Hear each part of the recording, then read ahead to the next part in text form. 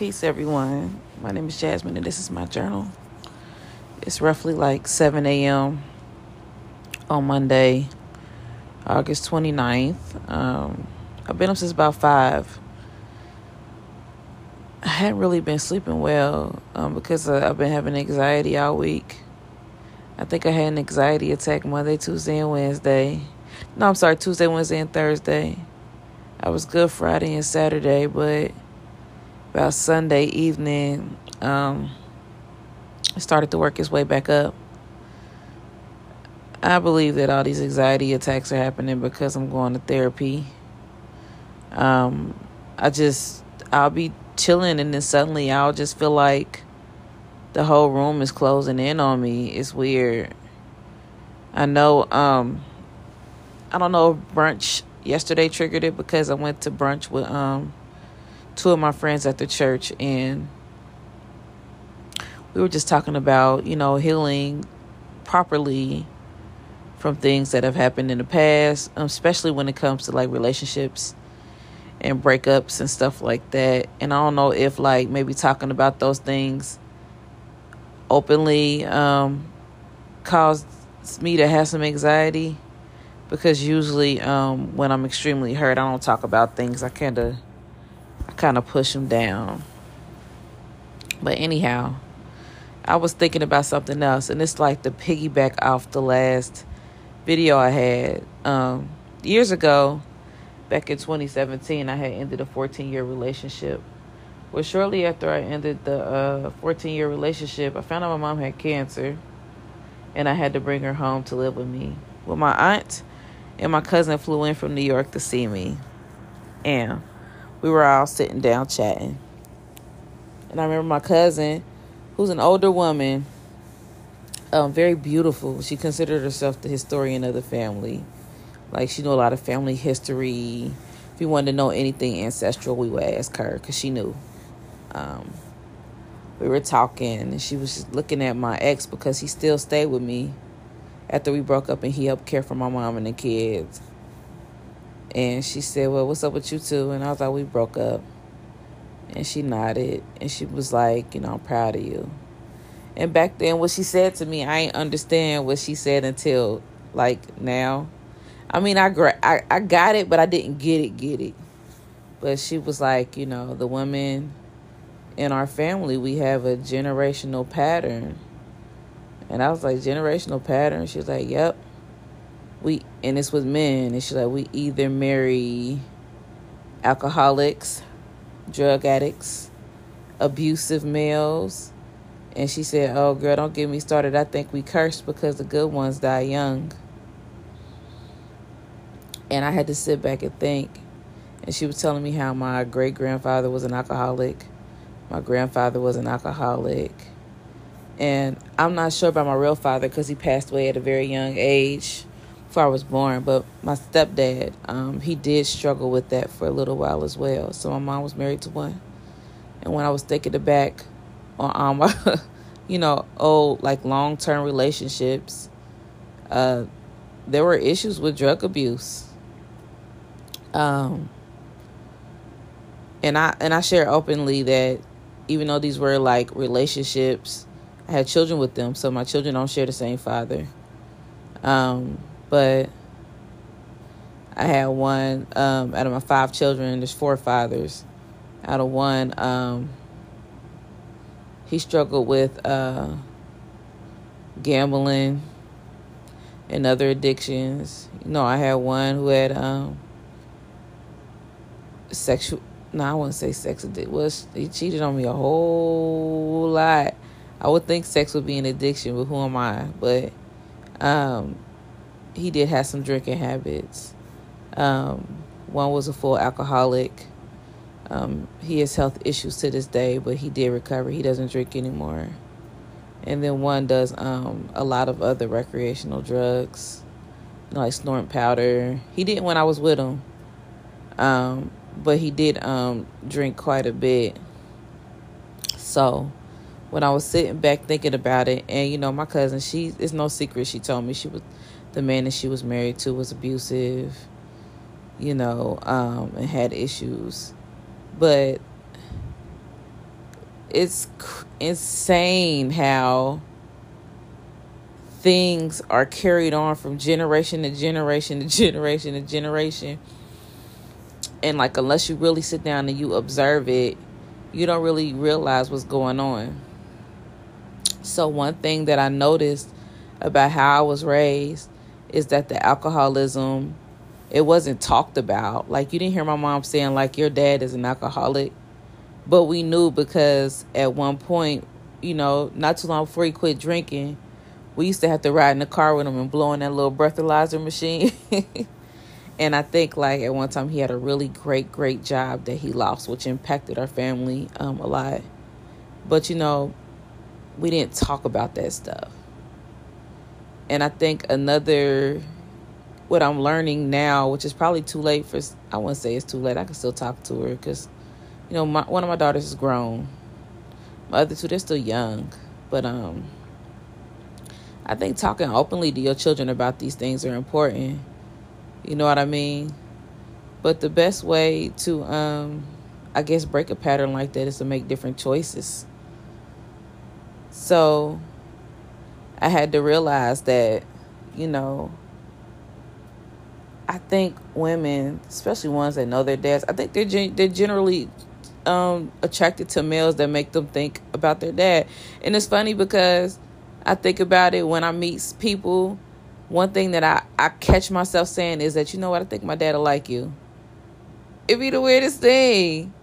Like, I'd be like, yeah, I think my dad will like you, And maybe there's I'm still deep diving and really thinking about this and thinking about some of the choices that I made and some of the choices that I have to make, on how that connection is odd. And the weird thing is, like, even though my parents, they split for about 4 years at one point, but they got back together, I ain't never seen my mama happy either. And I'm like, well, do I want to be her? Like, do I want to be unhappy? She spent a lot of time crying. They didn't travel. They didn't vacation a lot. They didn't do nothing. My dad's remarried now. He is living his best life. He stay out of town traveling somewhere. But I don't recall as a kid my dad, like, traveling with my mom or taking her places or doing things with her. But, it was just a lot of fighting and bickering going on. That's another generational thing, fighting, disputes. And the funny thing is, I sought to not do that when I ended up in relationships, but I learned that my response was extreme. So instead of fighting all the time, because I don't like fighting, I just shut down. I don't say nothing. But what happens is that when you shut down and you don't say nothing, no problems don't go nowhere. They still be there. And after a while, they just build up and build up. And it's crazy because, me and my ex are still friends. And when I talk to him, every once in a while, we'll just have a talk about the way I felt about something. And he just be like, why did you ever say anything? Like, why didn't you say anything then? Like, why would you wait so many years to say how you felt about something? He said, we could have fixed that then. And I was like, I just didn't want to cause any conflict. And he was like, you cause more conflict by keeping your mouth closed than speaking. And he said, like, he was like, Jazz, is bad for your health, bruh. He was like, you need to not care about how someone to feel. If there's something that you need to express, you need to get it off your chest and let it go. And he didn't know, but I have been practicing that lately. If I feel something, I speak it. I always think about how I word it before I say it, because I'm not the best with words. And if y'all can go back and listen to all my podcast episodes, I'm not the best with wording things, and communicating how I feel. But I say what the fuck I say. I said it, but I try not to come off like offensive or mean. So I'm trying to find a healthy way to express myself without being insulting, if that makes sense. But I've been doing that more often. And, some people, they take to it well. But a lot of people who's been around me for years, they don't know how to handle me expressing myself, because they're used to me, or they're used to thinking that I don't care, or they're used to me not responding to things. But if something's on my chest, not everything. I pick my battles. Some things ain't worth addressing. But if it's something that I feel like needs to be addressed, if it's a habit, then I address it. Prime example, just real quick, I had a friend, and I feel like, I don't know, every time she called me, it's just like this, her conversations, it's just heavy. It just be this emotional dump. And imagine as somebody, every time they call you, they just screaming in your ear because they mad at somebody else. And since they mad at somebody else, then they mad at everybody else. And if you don't give them the advice that they want to hear, you don't say what they want to hear, then they mad at you. And by the time you get done, they done dumped their whole laundry basket on you. You know, and one day I had to tell her because she was like, you didn't answer my call for 2 days. And I said, hey, I love you, but I didn't have the capacity to be your dumpster. I had to wait for, Rumpke, the trash company, to come pick up the everything that you done dumped on me. I got to get it off, And I thought she was going to take it the wrong way. I said, when you call me, you don't even ask me how I'm doing. The phone ring, I be like, hello. She be like, what's up? I be like, what's up? Girl, and another thing is the conversations with her are repetitive. So it be about the same dude, the same issue, the same stuff. And she been messing with this dude for years. So imagine having that conversation over and over. Yeah, we ain't about to keep doing that, And when I said it, at first she got a little offended. Was like, well, I don't have anybody else to talk to. And I didn't apologize. Let me stop lying here. I did not apologize. I was just like, look, you have to find somebody else to talk to sometimes because I can't take this. Go do what I'm doing. Go see a therapist. People got tired of me talking about this one particular dude. I'm like, they're like, you been talking about him? You know what? I'm just going to go to therapy and talk to her so I could get this nigga out my system or something. But anyhow, finally, she called me back and she was just like, I'm so sorry. She was like, I didn't realize I was doing that.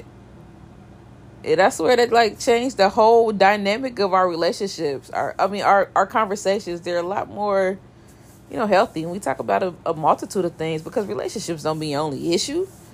We talk about relationship, like your relationship with money and how you can improve that. We'll talk about that and how we can bring more income in, take care of the kids, or how we can lower debt, or how we're working on ourselves and how we're healing ourselves, how we taking care of our bodies and working out, because all that's all inclusive. But people don't want to talk about that. They want to talk about love and relationships, men and women, having sex and stuff. You don't want to talk about what you ate today or did you work out. Look. What you hate with? Hey, I know I just completely changed the subject, but this is my journal. Because I'm trying to get a thought out. Now I don't remember what I was talking about. Because somebody decides to call me. And they call me back to back to back to back to back. You think it's an emergency. When you call this person back, they don't even want nothing. Why do you do that? Note to self, put phone on do not disturb next time. But anyhow, what we try to do is what I've been doing with her and what she's been doing with me is just expanding our conversations. And, speaking about other things besides relationships. I'm just sick of talking about them. Even though I know that's where a lot of my healing is. I'm just tired of talking about them. Look, I still talk about them with my therapist though. Besides that I think that was that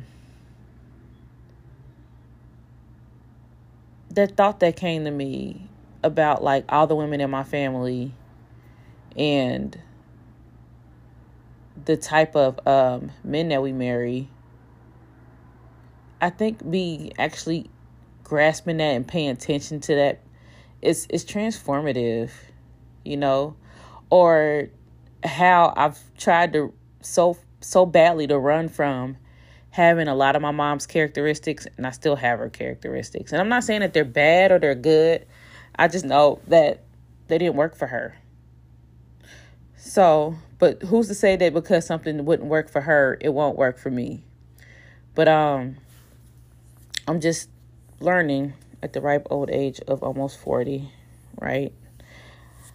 I'm just learning how to make better decisions. And that's where I'm at right now in my life, making better decisions so that I can live the second half of my life or whatever time I have left.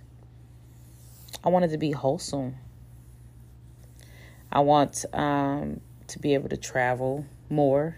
You know, I did travel a lot this summer. This summer was great. I know I keep saying that, but it was great. But travel more. I realized that I love going. You know, I like being gone, or just to being more financially free, not worrying about how I'm going to divvy up this paycheck, who going to get paid what, where money going to go where. I won't have to worry about that anymore. That's another thing that I'm looking forward to. So a lot of things that I'm looking forward to, and a lot of changes that I'm trying to implicate right now. But most importantly, just being in a sense of contentment, just being in a state of peace or indifference. That's my ultimate goal. You know, not to allow things that happen in our lives, you know, especially under my control or not in my control, you know, affect me to the point to where I need psychiatric help in so many words. So that is my goal. You know, my goal is just freedom, I guess. You know, freedom from a lot of the bonds and chains that have held me down for years that I didn't even realize were holding me down. So that's my goal, and get rid of this anxiety this week. I hope you all have a great week. I hope you find all the joy, peace, and happiness that you need. Remember, everything that you need, you already got. You already came to this earth with, you know. The Most High didn't bring us here without everything that we need. So we are truly blessed, whether we realize it or not. Peace.